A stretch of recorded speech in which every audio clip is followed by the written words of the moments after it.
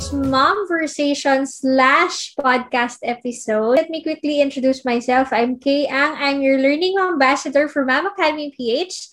And like I said, today's episode is special because we are talking about a topic that's very timely, not just for me as a preggy mom, but to a lot of moms as well. Maybe may kilala kayong nanay, may kaibigan kayo, may narinig kayo. I'm sure that you know someone who's gone through or maybe is currently going through this kind of situation. And like what we always say, the struggle is real, ika nga pagdating sa motherhood. But there is also a different struggle and battle that moms like us go through pagdating naman sa ating emotional well-being. Pag-uusapan natin yan with our mom guest and expert, Mommy Aileen Ang. She's a friend of mine who happens to be a cognitive behavior therapist as well. Thank you for saying yes to this episode, Aileen, and hello. Hello, everyone. Hi, Kay, sa mga mommies. Hello. Of course, wherever you are in the world, good morning, good afternoon, good evening, and thank you for joining us for this episode. Yes. Okay. So, alam mo, marami akong tanong, but of course, I want you to say or tell a little bit something about yourself first. I'll give you the chance to introduce yourself muna before we go to the discussion. Okay. So, I'm a licensed teacher and occupational therapist. So, may training din ako for cognitive behavioral therapy in Australia and US. And right now, I also taking masteral in guidance and counseling. And you're also a mom and a wife. Diba? Yes, I'm a mom. Sorry. Yung pa nakalimutan ko, diba? Sorry. So, okay. Yes.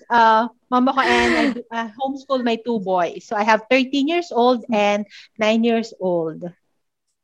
Okay. Wag na wag kakalimutan. You're a mom before anything else. Yes. Okay. So, thank you. Thank you, Aileen, for that very short introduction. Alam ko marami kaming matututunan sa'yo today. But just so you know, for those who are watching us right now, the questions that I will ask today are mostly questions that we ask the moms in our community. And syempre, these are questions na madami din talaga ang gusto makaalam ng sagot, lalo na pagdating sa usaping postpartum depression. Of course, pag-uusapan natin yan at marami pang iba. So, sige na nga, Aileen.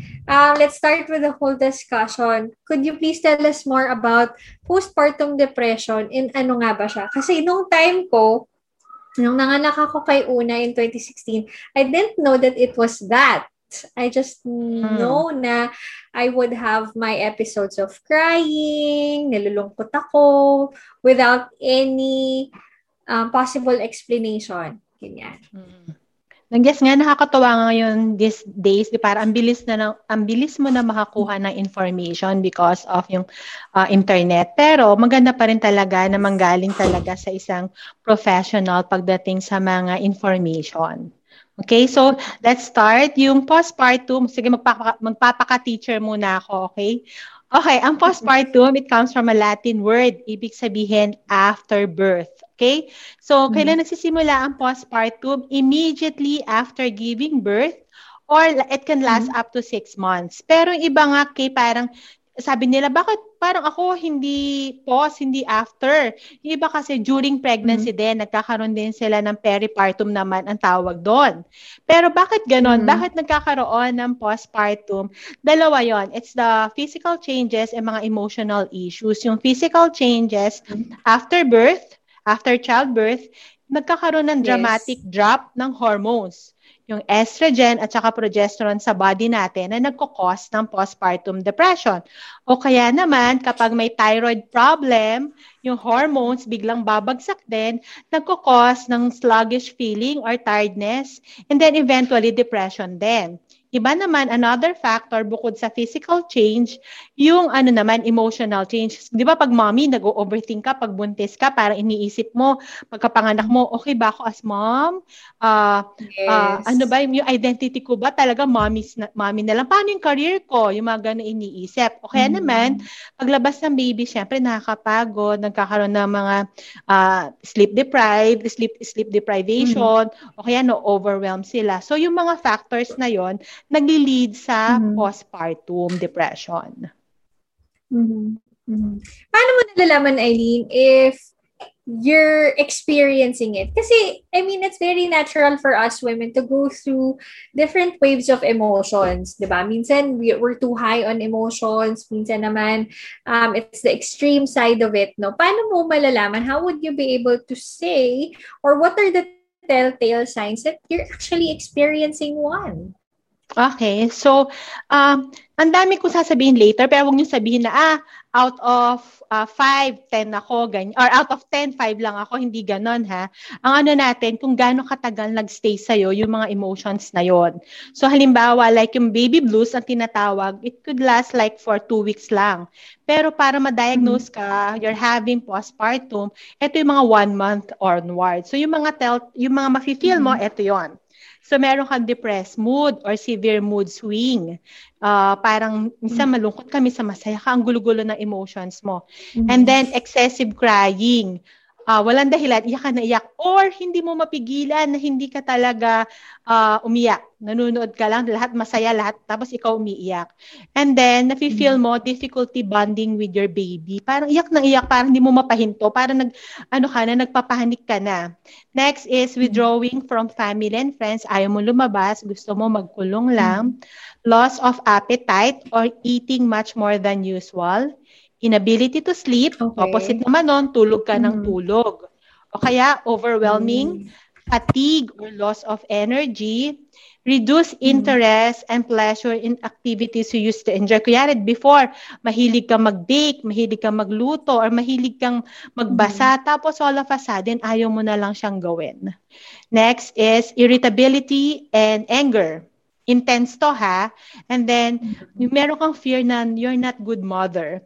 Hopelessness, feeling of worthlessness, shame, guilt, or inadequacy, diminished ability to think clearly, hindi ka makapag-concentrate or make decision, restlessness, severe anxiety and panic, nagpapanik ka kaagad. And thought, of course, ito yung pinaka-red flag talaga, thought of harming yourself or the baby. So, yun. And, yun nga, recurrent thoughts of death or suicide. So, minsan mafe-feel mo lang mga days lang, pero kapag humaba na siya ng a month or 2 months, kailangan mo talaga magpa-check up doon sa mga signs na yan. So, hindi naman kinakailangan lahat nito experience mo, diba? It could be a little bit of some and a little bit of the others, no? Yes. Ang ano lang dito kasi ang kailangan nila i-consider is yung long in duration, gaano katagal. Kaya rin nafe-feel mo lang mga 1 week, okay lang yan, normal lang yan, kasi nga nag-a-adjust pa yung body mo.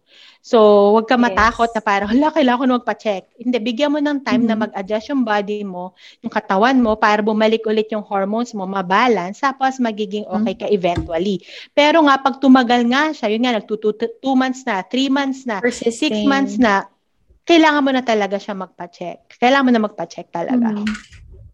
Siguro kaya siya tumatagal, Aileen, because nga hindi naman lahat ng nanay ay may panahon to really process their emotion. Oo diba? Oo, pwede. Busy, diba? Busy. So parang feeling nila, ay, nalungkot lang ako, naiyak lang ako, or dala ito ng bugso ng damdamin. But like what you said, iba na yung panahon ngayon eh. Mas aware na yung mga tao, mas aware na yung mga nanay that there is such a thing as postpartum depression. Pero tama nga ba ako, Aileen? Like, I've read somewhere, I've read in a research, it's US-based though, that 15 to 20% of moms experience this. Tama ba ako doon? Ganun kadami? Yes, ganun kadami na makaka-experience ng postpartum. Iba nga, di ba sabi ko, hindi nga sila nagkasasabi nila, ay, hindi ako nagkaroon ng postpartum. Pero tanong mo, na-depressed ka ba during pregnancy? Sabi niya, yes. So, halos lahat ng women nakaka-experience ng depression. Could be postpartum, pwedeng peripartum, pwede yun. Okay. So, eto, maraming questions kasi from the community that I want to address, no? And I want to ask to you directly. Pwede ba daw na you feel it for a period of time and then mawawala and then babalik? Yes. Is it possible? Ibang ano naman siya, hindi na siya postpartum.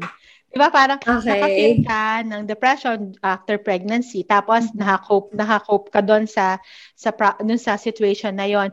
Pero kapag nakafeel ka ulit ng intense emotions, ng sadness, ano na siya, nagiging clinical depression na siya. Depression na talaga siya. Okay. So in that sense, when do you know, or when's the time for you to finally consult a specialist or someone who can help you and guide you through that situation? Kapag hindi ka na nakakapag-function well, usually kahit kunyari nagkakaroon ka ng depression, naka-work ka pa din, as in functional ka pa din.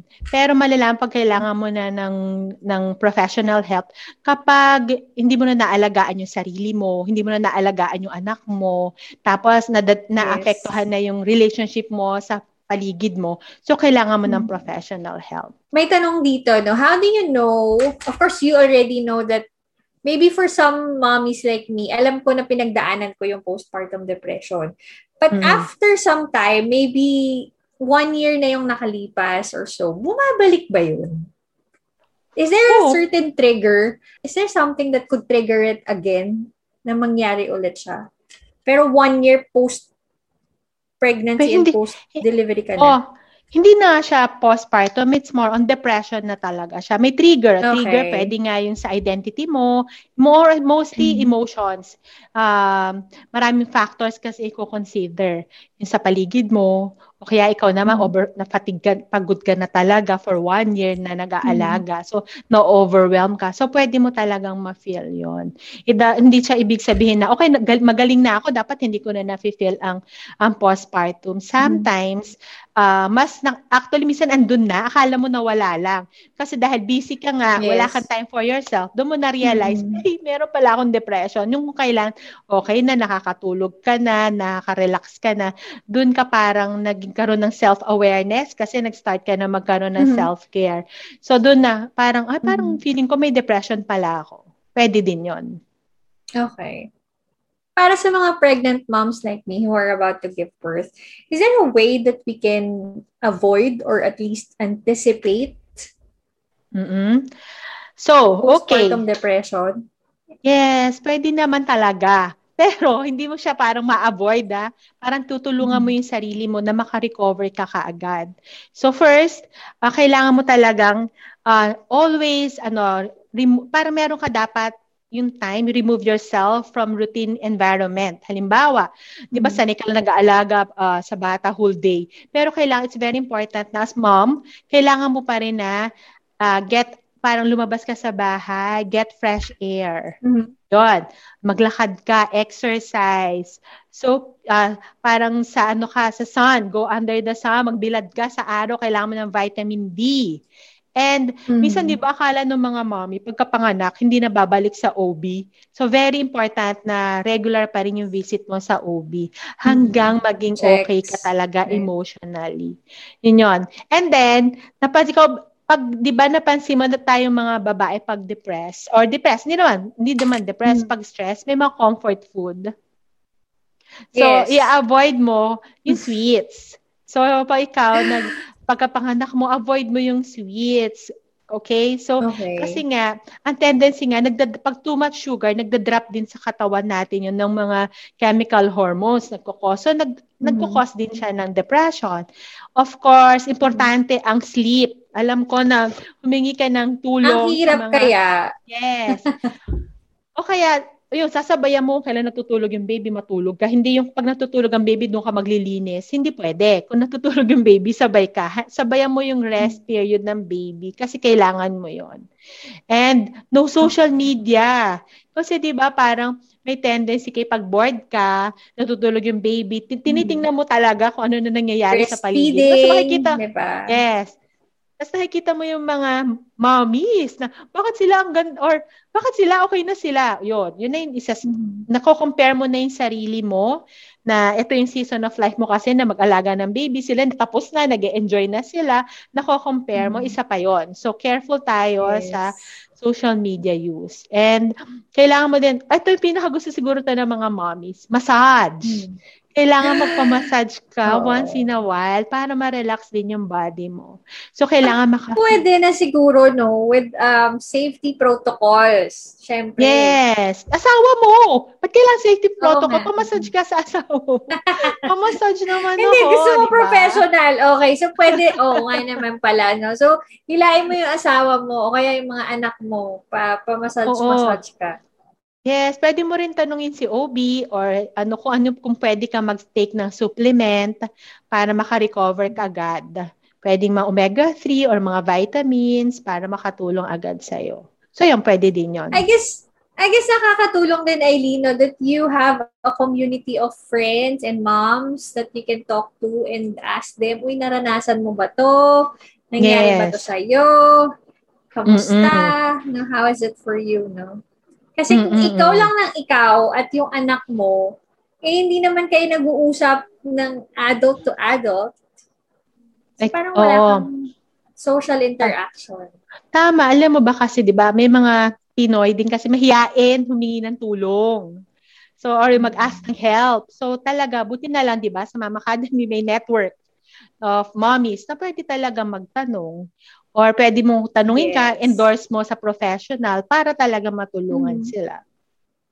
Right. Oo. Or maybe, ikaw mismo, you have a friend who's about to give birth, kakapapanganak lang, manganak na, you can go ahead and check on that mom and tanungin mo siya, kamusta ka na? Diba? Yes. Or magpadala ka ng lutong pagkain, baka nahihirapan na siya magluto. Diba? So, those are the things that you can do. Pero para naman sa mga tao na nasa, kunyari, you are the family member or you live with a person who's going through PPD or postpartum depression, in what way can you specifically support them, Aileen? Kasi ikaw yun, nandun ka mismo sa house and you're experiencing the effects, diba? The emotions that the mother is experiencing. So, how can you support the mom naman throughout the season? Okay, so remember na communication is everything, okay? So kung ikaw yung husband or ikaw yung relatives or family, kailangan mo talaga na lapitan muna siya, how can I help you? Huwag ka mag-assume na hindi ako kailangan, kaya nila yan, malakas siya, hindi niya kailangan ng help. Okay, minsan kasi may mga nahihiya talaga silang humingi ng tulong. So baka yun, kaya minsan irritable sila, naiinis sila kasi nahihiya silang mag-ask na help. So pwede mo sabihin, how can I help you? Or kung hindi siya magsasabi, parang alamin mo na, i-feel mo kung ano yung way mo para matulungan siya. Halimbawa, sabi nga na sinabi mo na kanina na kung pagluto, di ba?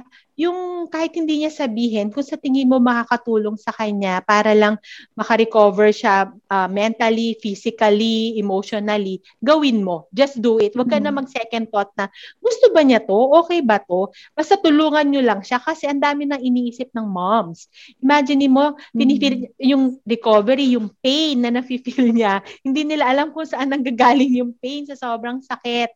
So, yun lang na mabigay mo kung ano yung need niya, abot mo yung kailangan niya, bigay mo yung tuwalya niya pag naliligo. Yung mga small things na yon makes a difference. Sige. Gagawin kong mas straight to the point yung tanong. Para sa mga asawa, is there anything that you think would help them support the mom better? Apart from what you said. Okay, sa mga ang hirap ha. Pero sa mga daddies talaga, sa totoo lang, napaka-importante ng support nyo sa recovery ng wife. Kapag ang husband, very supportive, like yun nga, parang kung anong kailangan, pag napupuyat si mami, ikaw na lang yung magpupuyat for her para makarecover siya kaagad, malaki talaga yon. So parang yung pagpapalaki ng babies, dalawa dapat talaga kayo. Hindi yung parang, sige, breastfeed mo na. Yung isip ka ng way as husband, paano mo papagaan yung wife, yung mga works. Yes. No? Na para gumaan talaga yung pakiramdam ng wife mo. Matagal mag-recover. Ikaw din yung magsasuffer. Kasi pag ang wife mo hindi naka-recover, yung irritability niya, imagine mo 6 months ka mag-TTS or 1 year. So, ang gawin mo, pagaanin mo na lang siya. Yes, tulungan mo na lang siya. I-less mo yung puyat. Anong trip niyang food, pakainin mo. Huwag mo siyang Yayain mo siya mag-exercise, go under the sun, yung mga ganon. Do it together. Pag, kunyari, nakita mo na 4 hours pa lang yung tulog niya, kunin mo yung si baby, hayaan mo muna siya mag-power nap. Ganon. Mm-hmm. Parang alam mo, the way that you're saying it, no, parang it's the small steps that will lead you to overcoming it, no? And eventually realizing na, alam mo, hindi naman to magtatagal, season lang to. Diba? Mm-hmm. Lalaki din yung mga bata. Pero alam mo, when you're in that scenario, ngayon naisip ko na, nasasabi ko yun sa ibang nanay. Pero ako mismo, nung nasa sitwasyon na yun, parang ang bagal ng panahon, ang bagal-bagal ng araw. So, iba pala talaga, no? Pag ikaw mismo yung nakakaranas, parang it's so hard to apply the principles and the tips that you learn from the experts. Kaya dapat talaga you go through it with your family members, your loved ones, your friends, and of course, someone who you trust, an expert to help you. Yes. Para sa mga hindi nakakaalam, what's the process to seeking professional help, Aileen? Para sa mga mommies o yung kamag-anak nila na yung para na may... sa mga mommies na sa tingin nila they're going through something but they don't exactly know what to do for the first step. Okay, so remember, mommies, ang postpartum depression is a mental health condition, meaning it can be treated through psychotherapy. So, ano yung psychotherapy? It's a talk therapy with a psychiatrist, psychologist, or other mental health professional. So, ang pwede niyong gawin, pwede kayong magtanong na, kanino ako pwedeng mag-seek ng advice? May mga friends, like diba sa Mama Academy, may network of mommies.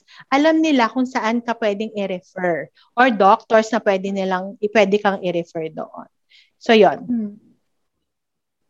Okay, so it's really a matter of checking within your network, diba?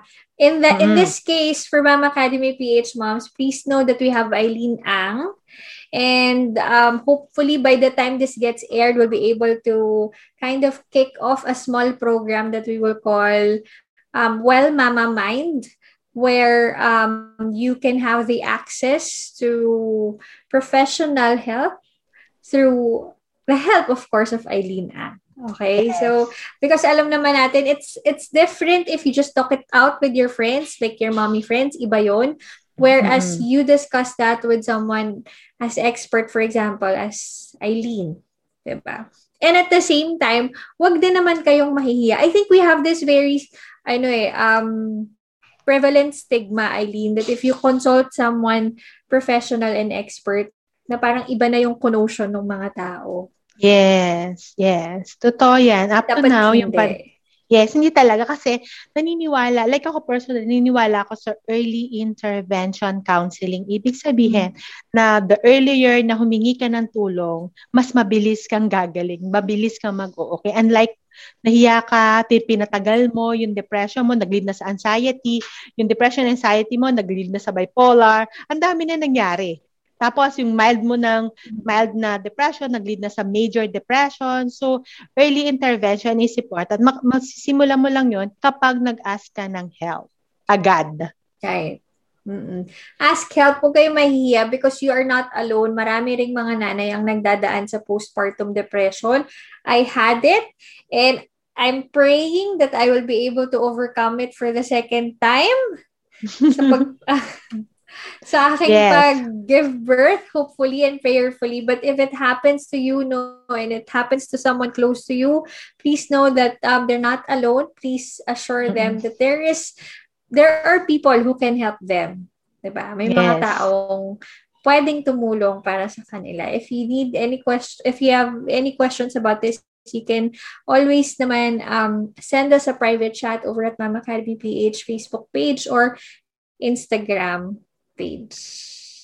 Dami ko pang tanong, pero alam ko we'll save that for another episode maybe, or if, for example, the moms would come to you for a private session. I think marami ng mga moms, diba, Aileen, from Mama Academy, who have been coming to you for help.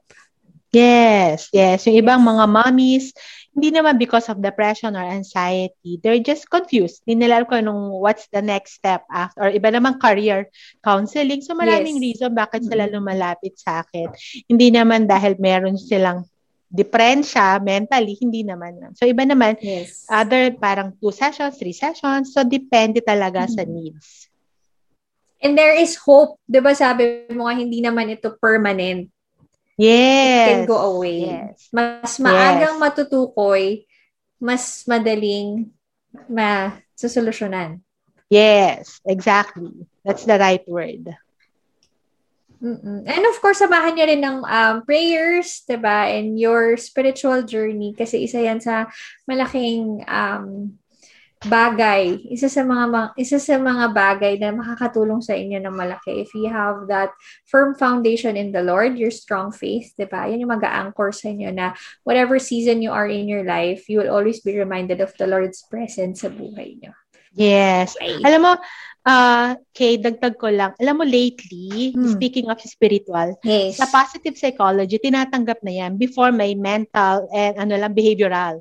Ngayon, part ng another area is the spiritual. Tinatanggap talaga siya na spiritual pa nag-focus ka kay Lord, gagaling ka talaga. Nakakatulong talaga siya. Diba? Na-encourage ng mga psychiatrists yan and psychologists as well. Sometimes may mga tanong kasi na hindi naman talaga masagot or parang it's really your relationship between you and the Lord and your experience through it that will help you address some of the questions that you have, no? That are left unanswered, diba? It's really your own journey, diba? Yes. Yan. Kaya, for my last question, Aileen, for the moms who are maybe going through postpartum depression right now or they don't exactly know kung ano nga ba yung pinagdadaanan nila. Basta alam nila sometimes they're experiencing extremes of emotion. What do you have as a final message or encouragement for them right now? Or para sa mga nanay, no? At any point in their life na maramdaman nila to, any encouragement, any words of hope for us moms, for our fellow moms? Yes, alam nyo ba, ang postpartum, it's very overwhelming talaga. It is scary but not dangerous as long na you get treated early. So yun, huwag kayong mahiyang lumapit, mag-ask ng help, or kung ayaw mo na nahihiya ka, makipag-usap ka, find someone to talk to. Pero importante pa rin talaga na kapag after mo pag-usap sa friends mo, hindi ka pa rin nag-okay, mag-seek ka na ng professional help. Minsan nga, 2 or 3 sessions lang, okay na eh. Yun lang. So, always seek help, no? Siguro, it's really something that we should have the courage to voice out, eh, no? Alam mo, friend, ito yung pinagdadaanan ko. I need someone to talk to. Kailangan ko ng tulong. Can you please help me? Kasi minsan nahihiya tayo, eh. Meron din silang stigma. Kala inisip nila, ay mahal. Di ba? Parang, ang mahal magpa-therapy. Okay, sige, explain mo yan. Di ba? So, lagi nyo isipin na best investment is yourself. Pag hindi ka okay mentally, di ba, maapektuhan yung anak mo at saka yung mga taong nasa paligid mo. If you feel good about yourself, mas marami ka pang matutulungan. So, isipin mo na pag gumagastos ka for yourself, it's an investment. Yun lang. And of course, our families need healthy mothers, diba? So, para maging healthy at happy si mommy, kailangan maayos siya physically, emotionally, diba? Mentally, spiritually. Kaya, it's all right to get into these kinds of sessions, diba? From time to time. All right. I think we've covered pretty much all of the questions. Kung hindi naman, if you have questions, where can they find you, Aileen? Yes, So, syempre, they can find you in Mama Academy PH. Pero kung hindi ka pa rin nila mahanap, saan ka nila Sige, I have my website. Saan ka nila mahagilap? Yes, www.aileenangcbt.com. Yung Aileen, A-I-L-E-E-N. So, aileenangcbt.com. Walang space yon. cbt.com, okay? And if you need to schedule a session with her, hopefully by this time this airs, nakapanganak na ako at launch na rin natin yung mini program. But if not, you can go straight to Aileen Ang for your consults. Thank you, Aileen, for your time today and for reminding us about these things. And at the end of the day, like we always say in Mama Academy PH, we really need to have a community of moms, women, and parents who will be there to journey with us through this season, to pray for you and to pray with you. Because sa totoo lang naman, hindi talaga madali maging nanay. So thank you again, Aileen. And please, be back for another episode naman next time. Okay? If you have other topics in mind, mga mommies, just let us know by messaging us over at Mama Academy PH, Facebook or Instagram, or you can also send us a message via our email address. Thank you, mommies, daddies, and to everyone else who watched or maybe tuned into this episode today. If you love this episode, don't forget to leave us your comment, leave us your heart, like reaction, heart, kung ano man yan. And don't forget to follow Mama Academy PH on Facebook, Instagram, YouTube, Spotify, or on Apple Podcasts for your regular dose of mom podcast episodes. Let's keep praying for each other, moms. God bless you and have an amazing learning.